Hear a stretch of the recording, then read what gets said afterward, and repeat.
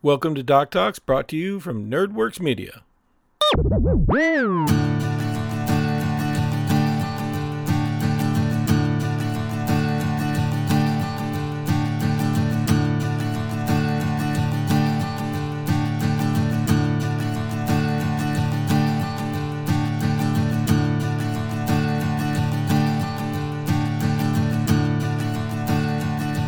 Welcome back to Doc Talks, where I Doc Talk.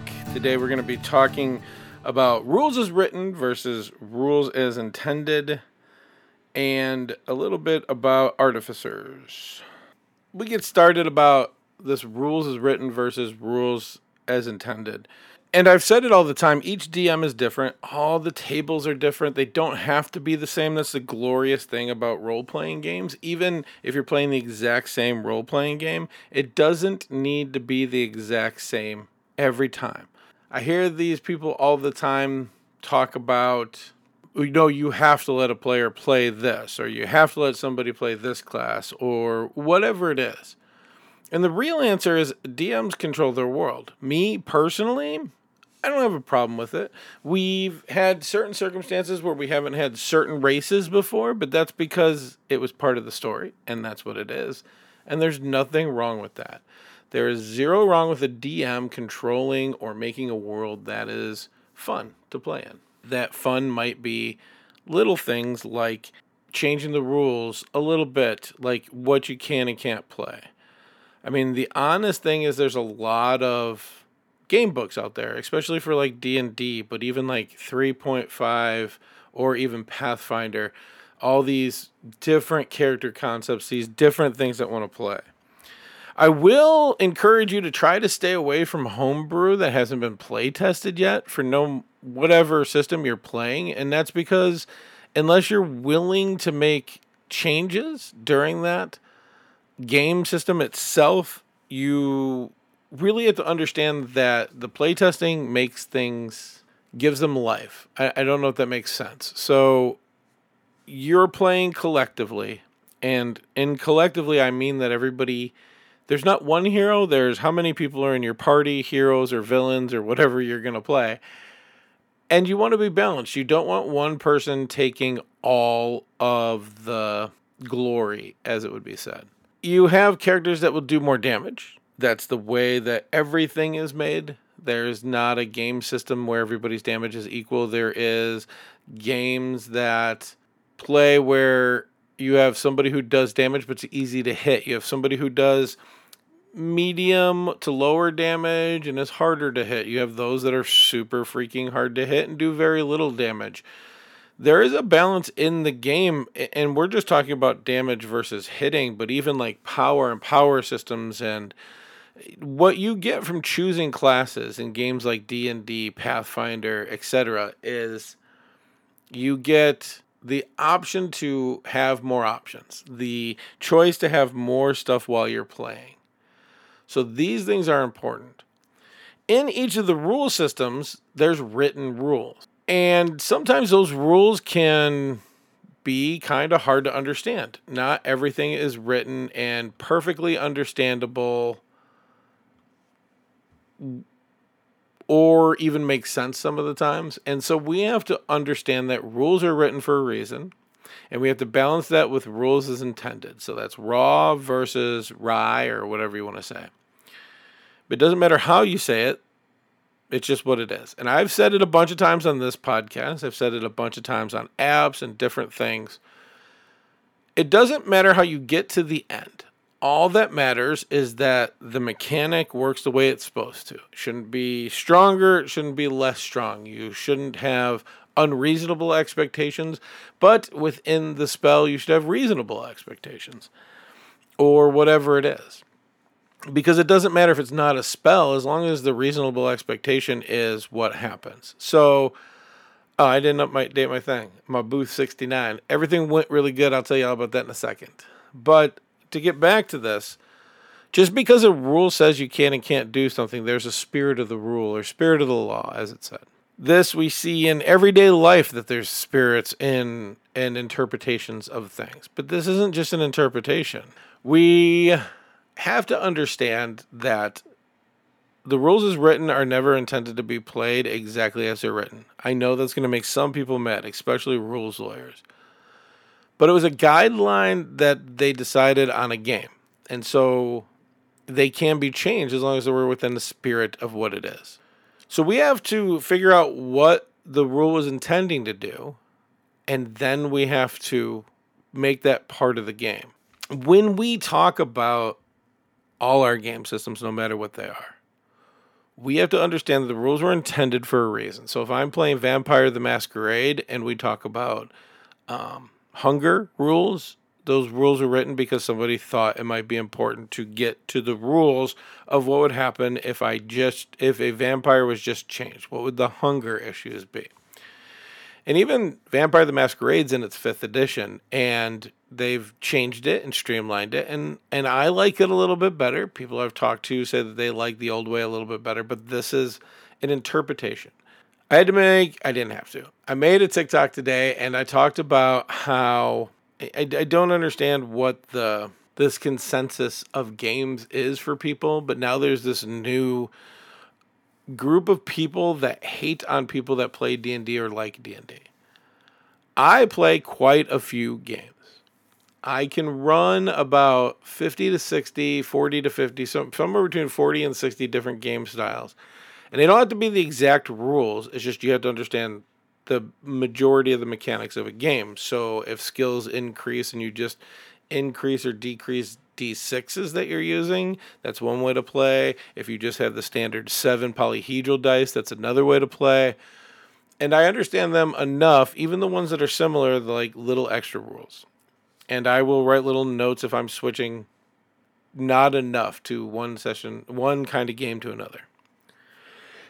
I play a lot of tabletop role-playing games. I will tell you that D&D has the most amount of resources out there, and it's not just the books that they print, but the people in general. And the argument that people want to say is D&D is expensive. It's not. There are free roller apps, and the podcast summaries where they tell me to write something, I usually put in the basic rules of D&D that you can download that are free from Wizards of the Coast. What I'm trying to say is one role-playing game is not better than another. A tabletop might have something you as a player want from it, and it makes that game better for you, but it doesn't make that the best role-playing game. I will say that D&D is fairly in the middle of all the games that are out there right now. It is more streamlined than Dungeons & Dragons has ever been, but it is not the simplest. It's not the hardest. It doesn't have the most robust, but it doesn't have the smallest amount. It is a very centric game. And because it's in the middle like that, I think that's why it gets a lot more attention. There's a group of us that have been playing for a long time, and we've played almost every edition. We remember how hard it was for the DM to set up in 2nd edition, or it literally took hours to make your characters because there was so much to think about in 2nd edition. There was a lot in 3rd edition. There was a lot in 3.5, and people are like, oh, well, you just got more options. Well, kind of. You don't have less options. You just have to figure out how to put the options into the game, and that's really where experienced DM versus inexperienced DM is going to come into play. D&D is not popular because, like I made the point to put in my video, is not because Wizards of the Coast puts a lot of money into their game and marketing. You don't see TV commercials. You don't see advertisements about the new books. It's a lot of word of mouth and being in the know. It's going and following on Twitter and putting yourself in the mail, what do they call them, those little email things that they do, and being available and telling them, yes, send me all this stuff. I would love to know when your next book's coming out. I want to know what it's about. If you're like me, you're just addicted and you want the book, and just to see what it has and a little tidbits. I love reading through a book. 2 things I love is when something's mentioned that I've used that has never been in a book before. It always amazes me, and I love it. And when something is put into a book that's new, or a writing of something I've never thought of before, no matter how I've been doing it before, it makes me think about how I'm doing something. The rules in any game system are not going to cover 100% of the rules. This is not a thing. It's not going to happen. And I've said it before, that's why there's erratas and there's kits and new books or whatever the system does that puts it out there. You can adapt 5e as much as you could the old ones and still make it so that you didn't have to track every little thing, so that 3 rounds later you read something on your character sheet and you're like, crap, I should have got this, and you're like, oh no, it didn't happen. We're not going to worry about what D&D has. D&D appeals to a mass amount of people. Call of Cthulhu applies to other people. Fate applies to other people. And then there's weird people like me that just love all of these games and see the potentials of all of them. I don't need that consistency. I don't think one game is better than another. I like to use D&D to introduce people to role-playing games because I think it's more well-known. And when we talk about the rules, as an example, when 4E was released, World of Warcraft adapted its rules to meet Wizards of the Coast rules, and so they were very similar. That's because 4E was very game-centric. And if you want to play a role-playing game like it is a game that you would play in a video game as a tabletop game, there's nothing wrong with that. You don't see an issue with that. And that's all DM dependent and table dependent. We just have to be sure that when we're reading through the rules, all of our rule books, and like I have quite a few. I have one called, I bet you a lot of you have not heard of, Endless Realms. I always have to look because I forget the title. Endless Realms. Or any of the new games that are coming out, and they all have different rule sets. The funny thing is we're at a point in history where nobody has a new idea, so we're using the same old idea as before. And as we said in similar episodes, recent episodes I should say, it's not that D&D has evolved to a role-playing game. It was a strategy game. It was a realistic war game set with different kinds of settings. And that's what the rules were intended to be. And so the original set of rules were just about making more realistic dice rolls to what was happening. And so instead of having D100s, they decided they can D20 that. And it would have almost the same amount of suspense or probability in each one of the things that they do. And then they created this war game. And then that war game has been taken, and then people realized, especially in second edition, and people like me, I got to watch people come to the table and watch the guy in a wheelchair create a really fast running whatever it was. And he would do that in the game. And he was living and fulfilling a fantasy that he did not have the opportunity to do through a game. And we have to remember that it is just a game at the table. The rules are there to guide us, to make things even, to make things so that they're not godlike. And then there's books, even I own, the God's Fall book, where you literally earn powers as a god of something. And then we add that into our game. But we have to understand that when we read the rules, there's the rules as written, and then we have the rules as intended, or the rules as interpreted, is another way to put that. And so it is our interpretation of the rules themselves. And like I said before, none of these are right and wrong. These are all interpretations to the table. I will say we're in a weird time. The more I talk to people, the more I realize that a lot of people look at the DM like another player. And I really think that's an unfair thing to do. A DM's job is to create a world for you to play in. To play all the NPCs, they have quite a few characters, try to keep them together, and to create an environment for your PCs to go through, your player characters. When we look at it that way, the DM has quite a lot on their shoulders, and it really is unfair to be like, well, DM, if you don't let me do what I want to do, then you're a toxic DM. I don't understand it. I do understand there are toxic DMs out there. They are very far and few between from what I've seen. And I can only talk about my bubble of reality. I understand that that's not full reality. Just like when somebody tells me about a toxic DM that they have, it helps me to help them understand that that's not a reality, that's your bubble of reality. The truth is most DMs enjoy players enjoying stories. Most DMs are not people that got beat up that want to be in charge. Most DMs are not put your foot down. Most DMs are not rule lawyers. I do realize that they exist, but in mathematics, anything over 80% is a rule. It's a standard. It's where we use the term everything or everyone, we are saying 80% or more of them are like this. And that makes a rule. Exceptions do not make the rules. Exceptions are what they are, exceptions to the rules. And so when we know that there are DMs out there that are toxic and DMs out there that are terrible and DMs that are gatekeeping and whatever else these people are doing, I'm telling you right now that by talking about them and making them seem like the majority of people, you're scaring people away from our crafts, whatever it is, whatever game. I know we talk a lot about D&D on this podcast, but we play so many other games. Anybody who's in my circle of playing games knows I am not D&D centric. I know a lot about D&D. I've played everything, or all the additions up to where we are now. I also continue to play Pathfinder. I continue to play Fate. These are my big ones. I play Paranoia any chance I get. It's one of my favorite games. I love playing Dread. That's a tabletop role-playing game where there's no dice. You use a Jenga tower to play. There are so many different games out there, and to say that one is better than another is terrible. The reason D&D is popular is not because Wizards of the Coast put a lot into advertisement. From what I found and asked about, outside of making really terrible movies and a decent cartoon from when I was a kid, the only other thing that they did, D&D in general, was to put once into one Comic-Con.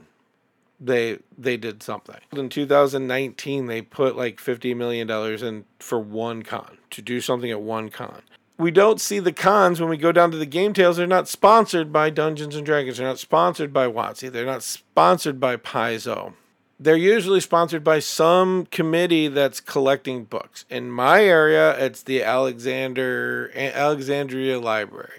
And I may tag their Twitch on here because they do have a Twitch channel. And so Alexandria Library's whole purpose in life is to collect different types of role-playing games and to have them available for people to play at Comic-Cons. So you can come to the library and, like a library, like take out materials to play a game. That should be a good indication. Somebody went out of their way to create an entire library to store these books to tell you how many different kinds of different role-playing games that there are. And so in each one of these, there's the rules is written exactly what they're written in the book. And I guess it's because some of us played GURP and Rift. We have to understand that our games, the way that they're written, were intended to give us a guideline. Somebody's idea. Somebody put it on paper. And sometimes they don't always do the best on that as well. I was getting to the part where the reason that we need to respect DMs a lot more is not because of everything they got going on, but their job is to interpret the rules of a game. And no, they shouldn't dictate. No, they shouldn't be a dictator. No, they should never put their foot down and say this is how things are going to happen.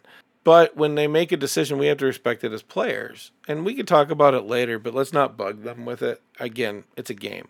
And I think that we don't need to get them stressed and defensive all the time as well either.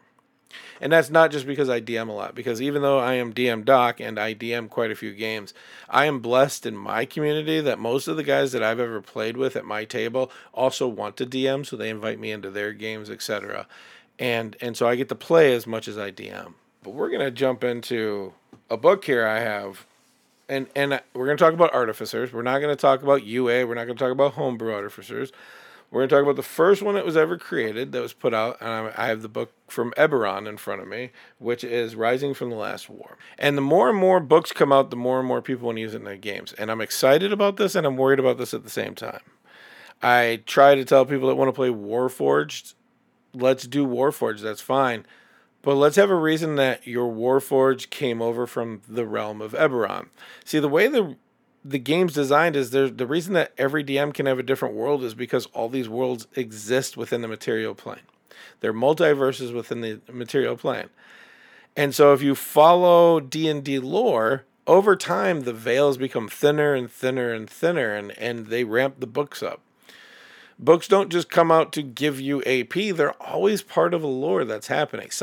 There's always a reason behind that. And into the point where in the material plane, Magic the Gathering, as a game, exists as a real place with lore, and now the veil is being torn between these two worlds. Artificer is an amazing class, and I think they did it justice on what it is. And like anything else, your players can try to break it, whatever, but I love that there is a Magic user that gets to flavor everything in some kind of technology. And that's what Artificer is, as a very small, minute understanding of what Artificer is. Unlocking magic in everyday items. Supreme inventors. These are the words that they use to describe artificers. The original Artificer had 2 selections in UA, and I did enjoy them, but they weren't like amazing. They didn't blow me away. And then they came out with the Eberron ones, and they came out with Battlesmith, and they came out with, I'm trying to find them all because I'm trying not to be mean and just remember one, but it's where I am right now. They came out with the Alchemist, the Arterialist, the Battlesmith. They came out with these infusions, and they came out with a plethora of things. And what did it do? It gave us a class that had different options. Not different as in this, they didn't have the same spells or whatever, because they have access to similar spells, they just use them differently. When we talk about all of these things from Artificer that are here, we have to understand that it's coming from one point of view, and that is a magic user, as different as a bard is being a magic user, from a sorcerer, a wizard, and a cleric, and all these different, or even a warlock, all these different classes. It's just another magic user. But this magic user is for my steampunk magic users. These are for my people who come to my table and want to have a little bit more steampunk experience. And so, again, nothing wrong with that. I think it's amazing. I think it's wonderful. I love what people can do with it because, again, it's up to the imagination. Just because the book says something, again, Artificer, just because it's written a certain way doesn't mean you can't flavor it another way. Artificer was created to allow people to have an arcane scientist. However you want to put that. Using technology and having that play a little bit more. And I've ran into this, just to bring it back a little bit, with somebody at my table who wanted to play one. And so when we talk about limiting class and abilities and stuff like that, I originally did a Eberron True game using 5e rules. And when I looked into that, Eberron and its lore and what the lore was at that time, Warforged Artificer would be a new thing. And so originally I was like, the only problem I have with this is that an Artificer helps a Warforged, like works on a Warforged, but a doctor doesn't operate on themselves. And so that was the premise that we went into that. And so after talking with my player a little bit more, we came up with, yes, you can do it. Absolutely. You can't work on yourself. Something in your programming stops you from working on yourself. Also, you know how dangerous it would be to work on yourself. And so we met a good compromise. Is it in the rules? No. It's absolutely not written in the rules anywhere. This was just something we sat down and came with together because we wanted to have a very balanced table, and my player agreed. Or one of my character concepts on TikTok involves an Artificer. And it's because I needed somebody who would, in my backstory, could create what I wanted them to create for that. And I'm not going to ruin it for you guys in the podcast.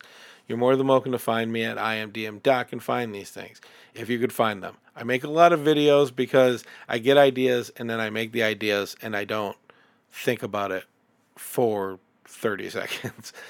And then I make it. When we look into these characters, though, we want to not just know their abilities, but know why we want them for their abilities. When you look into Artificer, it has a quick build, what Mike talks about and all these things all the time. And so, it says put this into this, this into this. And Artificer is what you would think it would be. Somebody who would need intelligence and dexterity. Basically where it is. So they need to be able to be smart enough to try to build something and quick enough not to have it blow up in their face. That's kind of how I look at it. I've played one Artificer. It was for Nerdworks, Mike, in one of his games. I was one of the members of one of the families. So you have to understand Eberron a little bit. But the families can't have titles, can't rule, but they're companies kind of thing. And I was a cousin, and there was a backstory. And so my character was very proper, but he was an Artificer. And given moments, he was a genius. He was also a mad scientist, and he made weapons of mass destruction. It was part of his backstory. We never got to the part where I could figure out if he was happy or sad that he did it, but he was part of the family, and so he had benefits in the game. I didn't break anything, probably could have, but I didn't. I used the game materials to create a story for the other people that were there, and I do kind of miss that story because I wanted to know where it would go. But artificers are really amazing. So it's this really neat fighter class is what it comes down to. Originally, an artificer needed to be, I think it was a fighter class. Like you had to have 3 levels, and then this was it. And there's a couple of things in here that I want to talk about. So arcane scientist, I already brought up. Arcane magic in the world of Eberron has been harnessed, and it can be turned into tools, which is amazing. And it has a lot of role play potential. Seekers of new lore. Nothing excites an artificer quite like uncovering a new metal or discovering a source of elemental energy. I did have somebody who wanted to play a mad scientist artificer, ended up not going for it because they had another character idea while we were building, and it was fine, but it was this really neat idea of a scientist making something because they can. No other reason. They're not trying to rule the world. They don't have any underlying purpose. They're just building things to build things. This is the character that you would love. Does it take away from the tinkering? No, that's a whole nother element. Tinkering is way different. Even though artificers use tinkering tools, artificers and tinkerers are different. They've been in the games for a while. When it comes to, I mean, you look at I have the original player's handbook, and it had tinkering tools in it. I think it was in the 2nd edition as well. So these were always things that you can do. We should talk about multi-classing because we don't play by the rules of multitasking most of the time as DMs. We just let people take a bunch of different classes. But there are rules to multi-classing, and so there is rules to multi-classing this as well. The awesome part of an artificer is, like I said, the magical tinkering. The spell casting is not the spell itself. The spell casting is casting the spell using, like I said, your tools, your summoning abilities, your builds, learning to infuse. Artificers, though, are spellcasters. They just use technology to do spellcasting, and depending on which subclass you take, does different things. Alchemist does what you'd think. But I love it because it gave the game a real alchemist. A battle alchemist, I should say. Not just somebody who's brewing potions and selling them, but somebody who can use them, even make experimental ones from time to time. The arterialist, exactly what you would think. We're bringing that shooting aspect into D&D. And in a way that's a little bit more uniformed, not as crazy as some of the people have done for gunslingers, trying to translate them over. And then the battlesmiths were the ones to make the machines to do the battles for them. Everything in here, in Artificer in and of itself, in Eberron is written really well. But Eberron is a war-torn world that's broken. And so when you play an Artificer, if your DM makes has Artificers in their world, the next Bros and Dragons season has Artificers in the world. That's amazing, and has pre-sight, and then you can do it. And you don't have to worry about anything. But if you want to bring it into a world where it doesn't exist, talk to your DM about that veil being broken and them being from Eberron. Somehow being here. And it's always magic gone wrong is always the easiest way to do it. And it could be reinvented a million different ways into a million different stories. And so that you can see those stories the way they need to be. As always, I appreciate everybody coming out, listening to an old man talk about a game that's written for 12-year-olds. As somebody pointed out to me, and they're not wrong, as we talk about this game that people are learning to love. And like I said, D&D, I understand D&D is not the only game, and it's probably not the best game, because none of them are the best. Anything from GURP to Rifts to D&D to everything has its own little things that people enjoy. You need to find out which ones you enjoy more. I encourage you to try out other games, unless playing D&D, you feel like D&D is for you. If D&D is the game for you and you're happy playing it, you don't have to go searching for a game. But if you feel like D&D doesn't have everything you want it to have, that's okay. There are a ton of games out there that have different rule systems that you might enjoy a lot more. If you want something that's a little bit more like Clue, the game, or more detective work, I encourage Call of Cthulhu. If you want to be scared and be on the seat of your pants, I very much include you to go to find a game of Dread. If you want something that's more role-play centric and less roles, go find Fate. If you want to try to have a realistic vampire experience, Vampire the Masquerade is a great book. These are so many different games out there, and these are just a few. I'm only mentioning a few. Again, I'm very humbled that everybody comes out to listen to me and interact with me. I very much appreciate that. You're all welcome back here. I will see you all next week. I love you all. Keep it nerdy and live your dreams. Later.